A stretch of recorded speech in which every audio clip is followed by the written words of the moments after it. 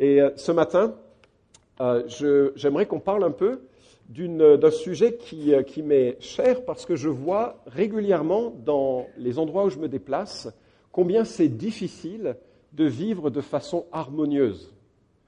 C'est peut-être, je croyais que c'était que français, que l'on était les seuls râleurs au monde et qu'on était les seuls à se tirer facilement des balles dans le pied.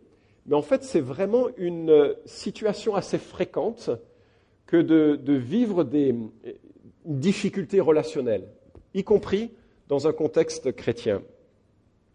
Peut-être que vous vivez ça dans l'entreprise. Les relations humaines au sein des entreprises devraient se fonder sur la confiance, le partage des tâches, le respect des liens hiérarchiques. À la place, c'est quoi? Souvent, c'est la défiance, parfois une certaine forme d'abus, de manipulation, de domination, de contestation. Les rapports de voisinage devraient être des rapports paisibles, courtois, respectueux, francs. Et puis, on réalise que tout le monde ne fait pas des bonsaïs à côté, n'est-ce pas? Et que ce n'est pas toujours très paisible comme les loisirs de ceux qui nous entourent. Les relations de couple devraient être constituées de la capacité de prendre soin de l'autre, de s'occuper de l'autre, de comprendre et de servir l'autre. Je continue ou ça va? Puis ça, par contre, ça se produit tout le temps. Et puis, l'Église devrait être un laboratoire de l'unité parce que normalement, c'est dans l'Église que Jésus vante le succès de son programme. C'est un peu le programme pilote de la fin des temps. Les gens qui regardent l'Église devraient dire, c'est des gens incroyables. Ils sont tellement différents et ils s'aiment. Ça devrait être le lieu vraiment qui témoigne de la puissance de Dieu dans la vie d'un chrétien. Parce que ça se trouve nulle part ailleurs, ce genre d'unité que nous devrions incarner. Et puis bien sûr, la réalité, c'est que ce n'est pas aussi facile que ça. Il y a des luttes parfois entre chrétiens, par exemple sur des questions de où on place les limites entre ce qui est bienséant et de ce qui n'est pas bienséant. À l'époque du Nouveau Testament, par exemple, il y a des chrétiens qui étaient outrés par ceux qui mangeaient des viandes sacrifiées aux idoles, et d'autres qui disaient « Mais frère, on est libre ». Dans certains pays du monde, on est outré à la possibilité de boire une bière. Dans d'autres pays, on est outré de ne pas boire une bière. Et donc chaque pays place un peu différemment les limites, et quand on se rassemble, eh bien, il y a des gens qui viennent avec différents moyens de voir les choses, notamment lorsqu'elles ne sont pas écrites dans la Bible de façon en noir sur blanc. Et donc ça crée des tensions. Le pire, c'est qu'il y a aussi des tensions qui sont liées parfois aux origines raciales, aux origines ethniques, alors que l'Église est précisément, et c'est ce que nous allons voir, l'endroit où le mur qui sépare les nations est tombé. Ça devrait être le lieu où on se dit, mais ils sont extraterrestres en fait. Et puis, il y a aussi la question des personnalités et des différences, qui sont la beauté aussi de la création de Dieu. Chacun d'entre nous apportons à ce monde une couleur unique, une couleur de personnalité unique.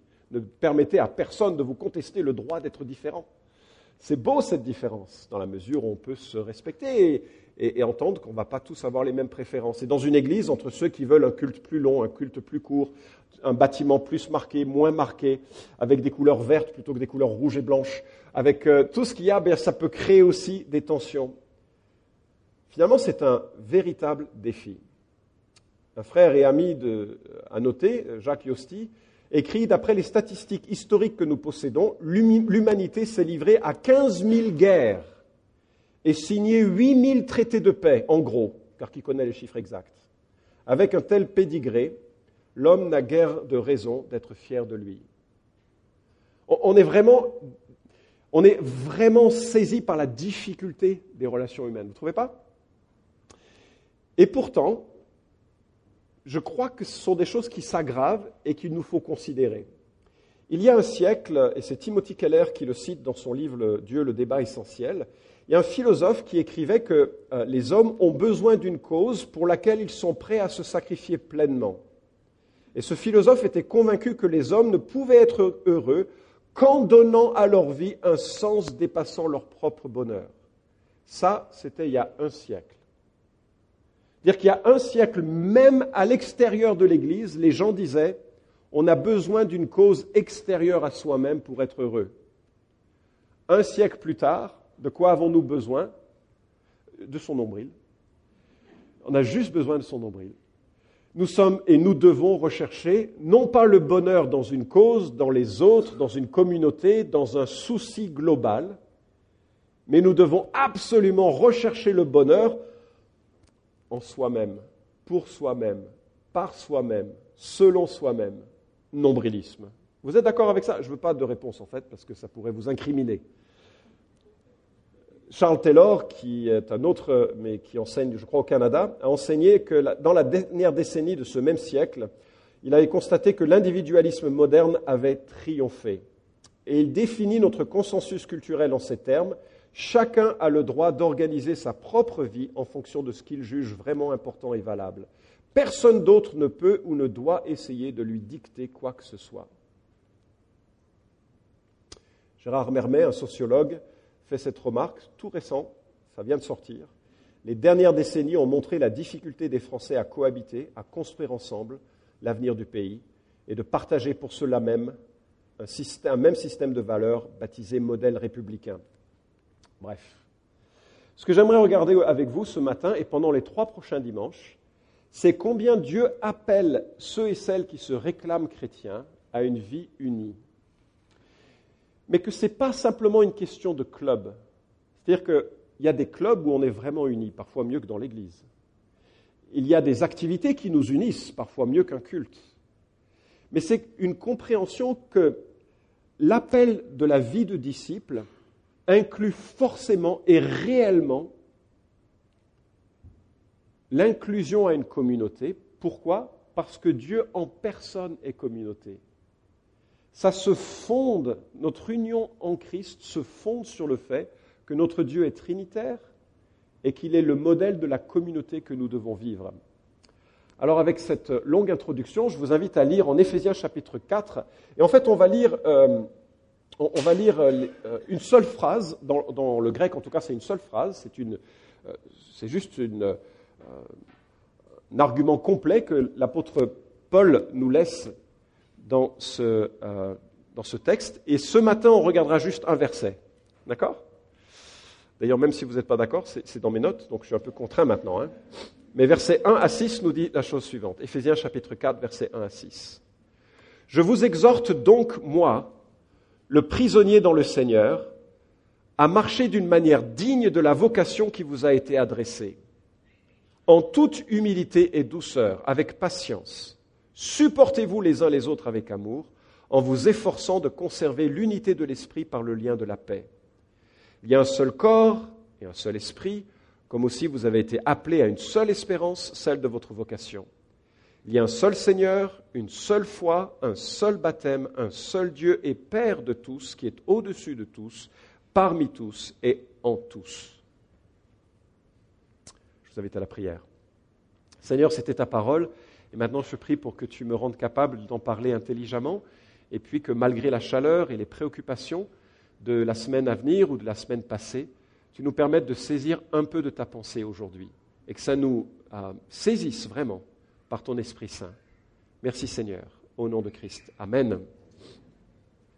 Alors j'aimerais regarder aujourd'hui l'encouragement à l'unité qui nous est laissé avec cette première phrase. « Je vous exhorte donc, moi, le prisonnier dans le Seigneur, à marcher d'une manière digne de la vocation qui vous a été adressée. » Et la première remarque que je ferai, elle est toute simple, mais finalement, elle nous permet de voir dans quel état d'esprit on peut mettre en place cette unité.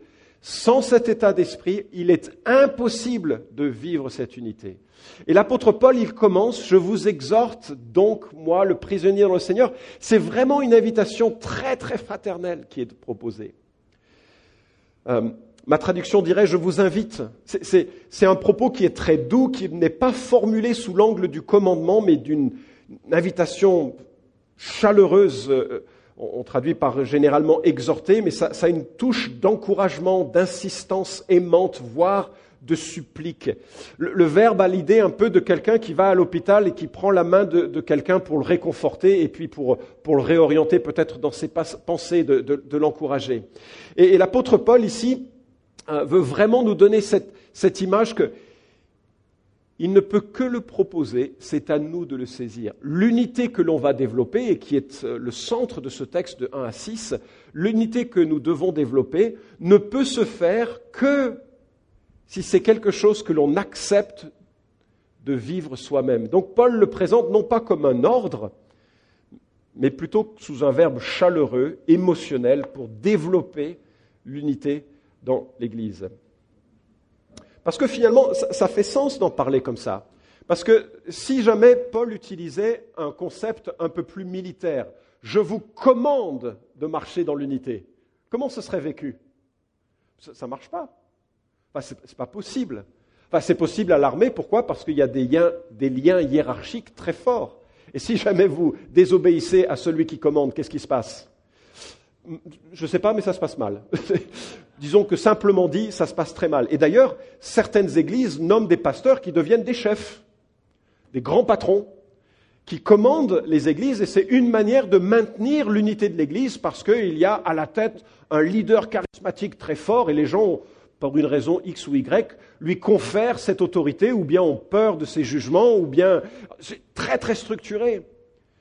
Mais l'apôtre Paul, il n'envisage pas que l'Église se vive ainsi, il ne peut que souligner dans son propos une invitation personnelle, chaleureuse. Parfois, il arrive que mon épouse et moi ne vivions pas l'unité que nous devrions vivre. Certains d'entre vous me regardent avec une grande surprise, comme si c'était impossible à croire que ça puisse avoir lieu. Mais je peux vous garantir une chose, si je dis à mon épouse, je te commande d'être unie à moi, ce seront probablement les dernières paroles que j'entendrai sur cette terre.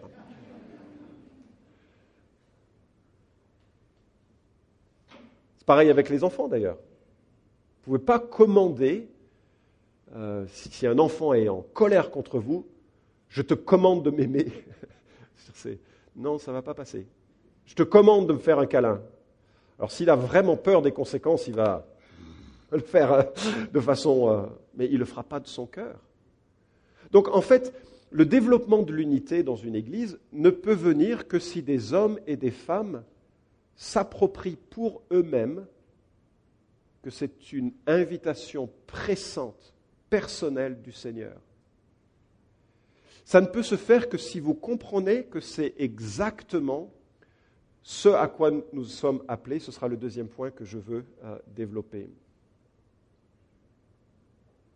La recherche de l'unité, c'est si chaque personne se dit « on m'encourage à le faire, je réfléchis pourquoi et j'accepte de le faire ». Toutes nos relations humaines doivent se développer dans la conscience que rien n'est neutre. Rien n'est neutre. Vous vous levez le matin, que ce soit du bon ou du mauvais pied, d'ailleurs je n'ai jamais compris lequel était le bon, lequel était mauvais, vous aurez une influence, n'est-ce pas, auprès de ceux qui vous entourent. Vous arrivez au bureau, le visage fermé ou le visage ouvert, vous aurez une influence au bureau.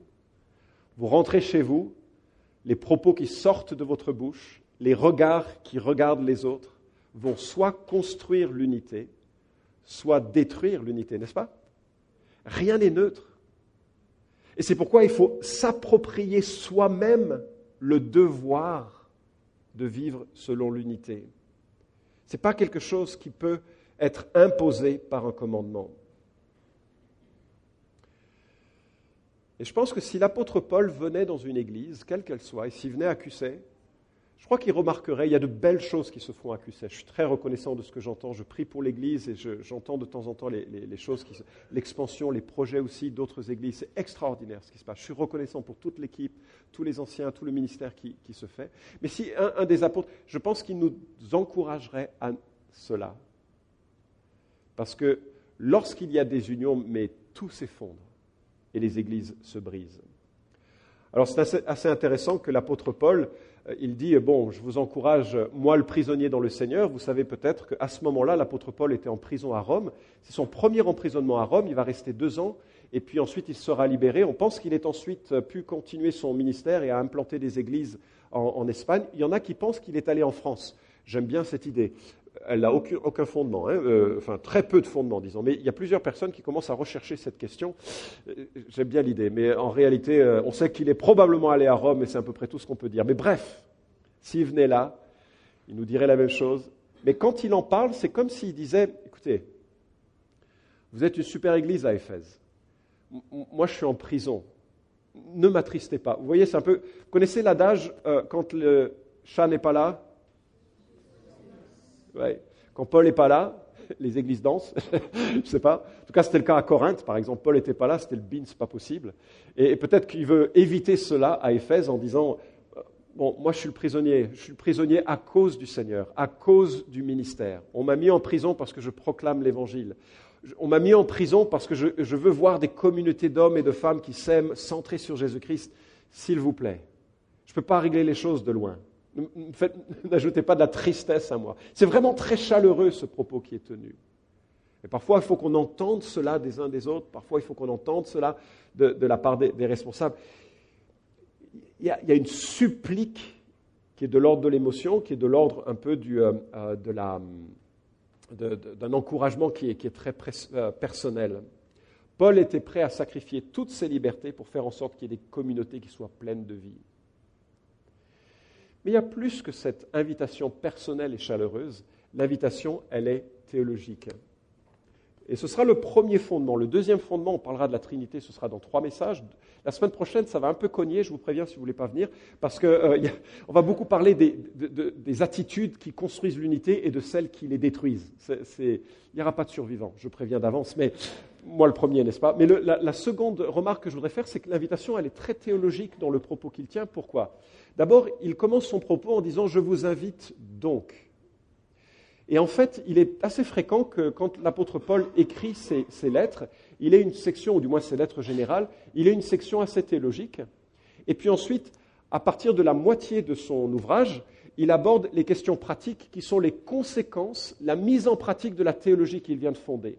Et donc en Éphésiens chapitre 1 à 3, on a tout le fondement théologique du salut qui nous est donné et qui est d'ailleurs présenté sous les angles qui sont propres aux situations d'Éphèse. La ville d'Éphèse était une église extrêmement superstitieuse, avec beaucoup de peur de tout ce qui était de l'occultisme et tout ça. Et l'apôtre Paul vient de montrer dans les chapitres 1 à 3 la grandeur du salut, la puissance de Jésus-Christ qui est au-dessus de tout.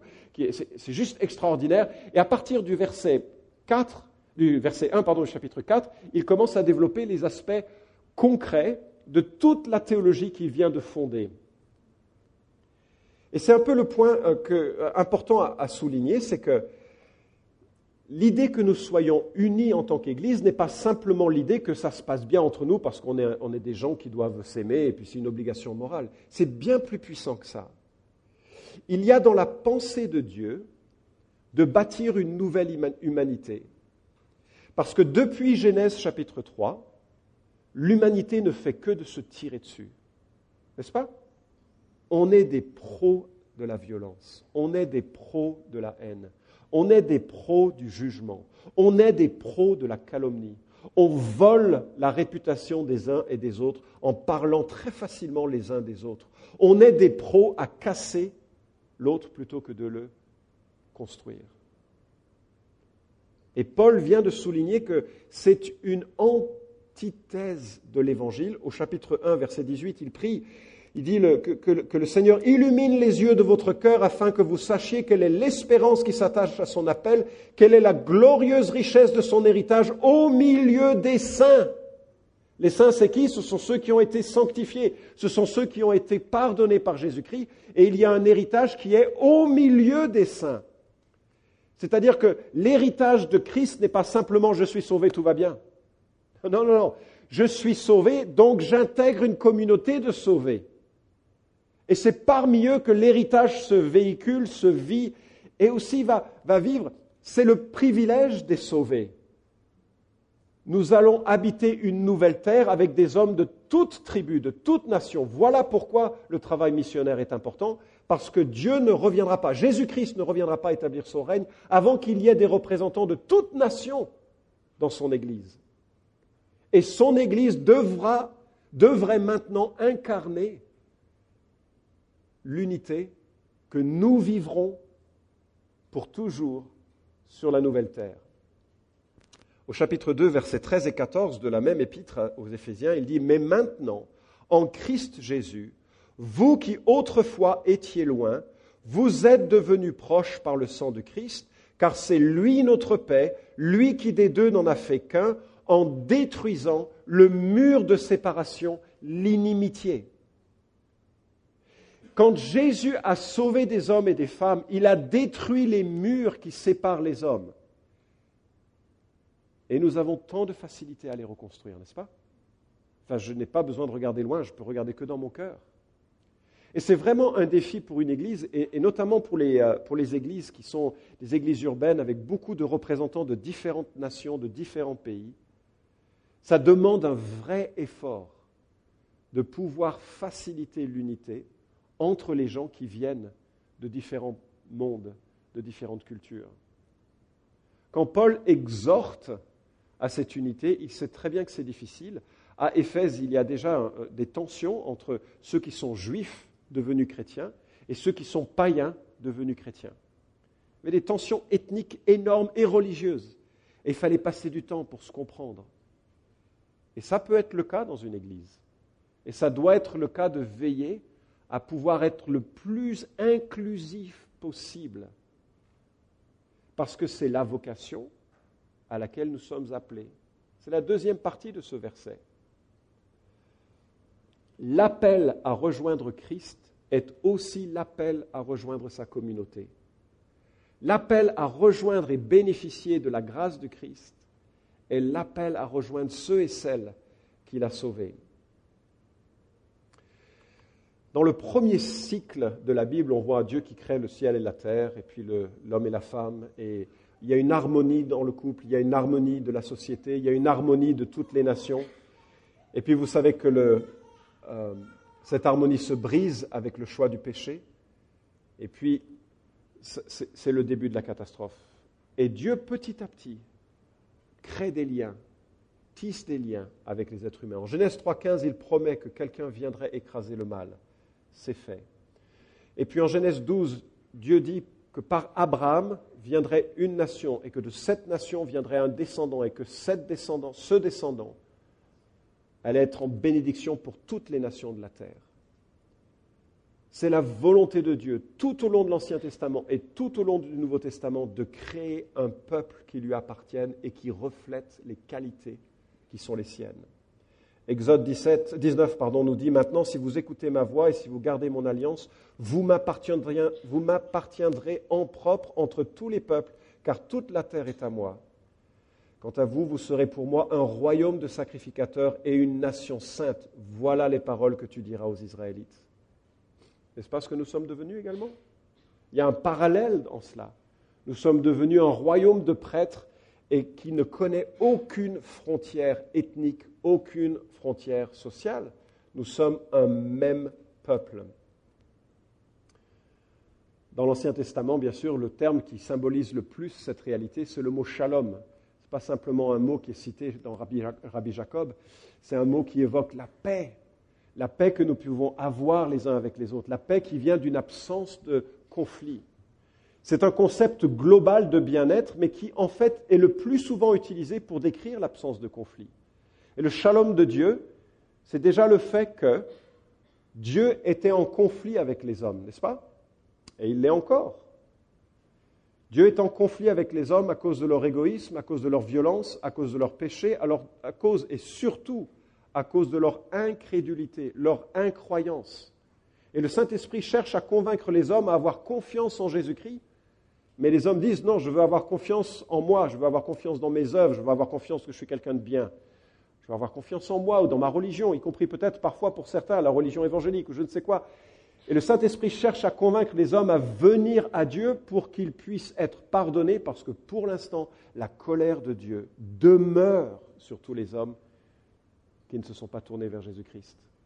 Et soudainement, quand une personne réalise qu'elle a besoin de grâce, qu'elle a besoin de salut, elle bénéficie de la paix, du shalom de Dieu, une réconciliation. Mais si Dieu utilise ce terme, le terme de paix, c'est forcément pour nous orienter sur l'idée que cette paix-là, elle doit se transcrire comme une paix les uns avec les autres. Un jour viendra, Ésaïe chapitre 2, Ésaïe chapitre 11 nous dit que toute la terre sera apaisée. Pourquoi elle sera apaisée? Parce qu'elle rassemblera ceux et celles qui auront été sauvés seulement, mais aussi parce que ces gens-là auront été sanctifiés une fois pour toutes. Et il y aura la paix, le shalom promis. Mais en attendant, c'est à nous d'entendre cette exhortation et de se l'approprier. J'espère vraiment que Dieu nous donnera ce discernement pour voir, mais est-ce que j'entends cette exhortation à marcher d'une manière digne de l'appel? Le mot digne, c'est comme quand, vous savez, dans le temps ancien, on avait des balances qui étaient sur un axe comme ça. On mettait un poids d'un côté, puis ensuite on mesurait à quoi ça relevait en mettant des poids progressivement de l'autre côté. Vous voyez de quoi je veux parler? Vivre d'une manière digne de l'appel, c'est on a été béni de toute bénédiction spirituelle dans les lieux célestes en Christ. Maintenant, il faut que ça se voie concrètement. Si ça ne se voit pas concrètement, si ça ne se voit pas dans nos relations, c'est qu'on n'a pas du tout compris ce que nous avions reçu du premier côté de la balance. Il faut que nous apprenions vraiment qu'associé à l'appel d'être un disciple de Jésus, il y a des attitudes qui construisent l'unité, qui doivent être véhiculées par nos vies. Un frère qui écrivait sur l'Église a écrit « Le bistrot du coin est sans doute la meilleure contrefaçon de l'Église locale. Il dispense des liqueurs au lieu de la grâce, propose aux hommes de fuir la réalité par le moyen de l'alcool au lieu de les aider à lui faire face. Mais le bistrot aussi offre un bon côté. Il est accueillant, ouvert, ne s'offusque pas, il est démocratique. Là, les gens se partagent leurs secrets qu'ils ne partagent pas ailleurs. Si les bistrots fleurissent, ce n'est pas avant tout parce que ses clients aiment l'alcool, mais c'est parce que Dieu a mis dans le cœur de l'homme le désir de connaître et d'être connu, d'aimer et d'être aimé. C'est pourquoi les gens s'y rendent pour le prix de quelques verres. Ce besoin de communion est parfaitement comblé dans l'Église. Est-ce que c'est le cas? Est-ce que nous avons développé ici et là des relations dans une église de maison, dans des relations avec des groupes de croissance, avec quelques individus, des relations suffisamment authentiques pour qu'on puisse dire, quand ça ne va pas, il faut que tu pries pour moi, où on puisse porter les fardeaux les uns des autres, on peut s'encourager au service, tiens, je vais parler de Jésus à telle personne, est-ce que tu veux prier pour ça? Ou je vais exercer ce ministère au sein de l'Église, est-ce que tu peux prier pour moi? Voilà. Ce que je voulais souligner, c'est que si vous êtes parmi les privilégiés qui ont compris ce que Jésus avait fait à la croix, au point de l'avoir embrassé comme votre réalité, si vous avez compris que vous n'avez aucune espérance en dehors de la croix de Jésus-Christ pour passer devant le jugement de Dieu, si vous vous êtes confié en Christ, vous avez alors intégré une communauté, un groupe d'hommes et de femmes. Et nous devons préserver, garder l'unité de cette communauté. Et ça ne peut pas se faire par des commandements. Ça peut ne se faire que par l'appropriation personnelle de l'exhortation qui est donnée, à vivre d'une manière digne dans cette communauté, à vivre en sorte que les gens puissent, par vos regards, par vos pensées, par votre attitude, être édifiés à faire partie de cette communauté. Est-ce qu'il y a des limites à l'unité? Bien sûr qu'il y a des limites.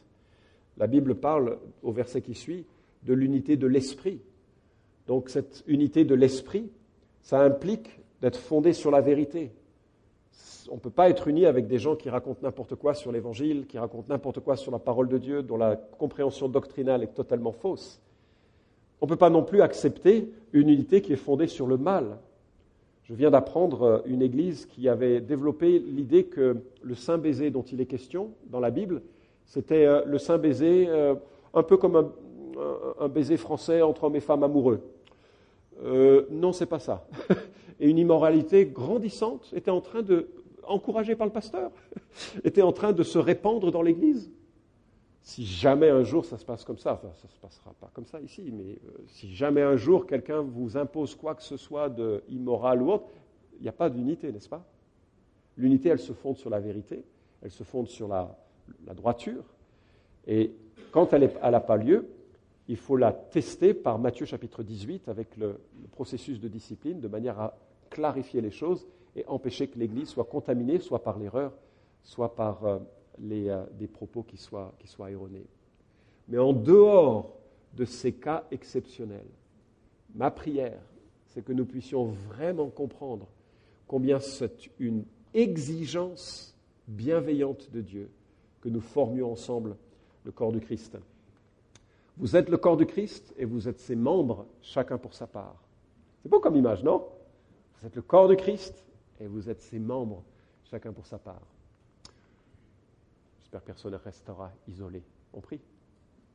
Dieu et Père, je voudrais te remercier de ce que tu nous formes au travers de nos frères et sœurs. Parfois c'est compliqué, parfois il faut se repentir beaucoup, parfois il faut apprendre à écouter, comme l'Église d'Éphèse a dû écouter ce conseil pressant de l'apôtre Paul. Et je prie, Seigneur, que nous ne nous lassions jamais de cultiver ce qui favorise l'unité. Qu'il y ait des attitudes de respect, d'encouragement, qui puissent naître régulièrement dans nos échanges. Que tu donnes à chacun le désir d'intégrer des églises de maison, des groupes de croissance, des lieux où on peut devenir les uns pour les autres un lieu où on s'aiguise à t'aimer et à te servir. Protège et garde cette Église et permets que nos cœurs soient réceptifs à ta pensée. Je prie cela au nom de Jésus. Amen. Je vous invite à vous lever pour chanter Christ est roi, alors que l'équipe rejoint l'estrade pour nous conduire à cela.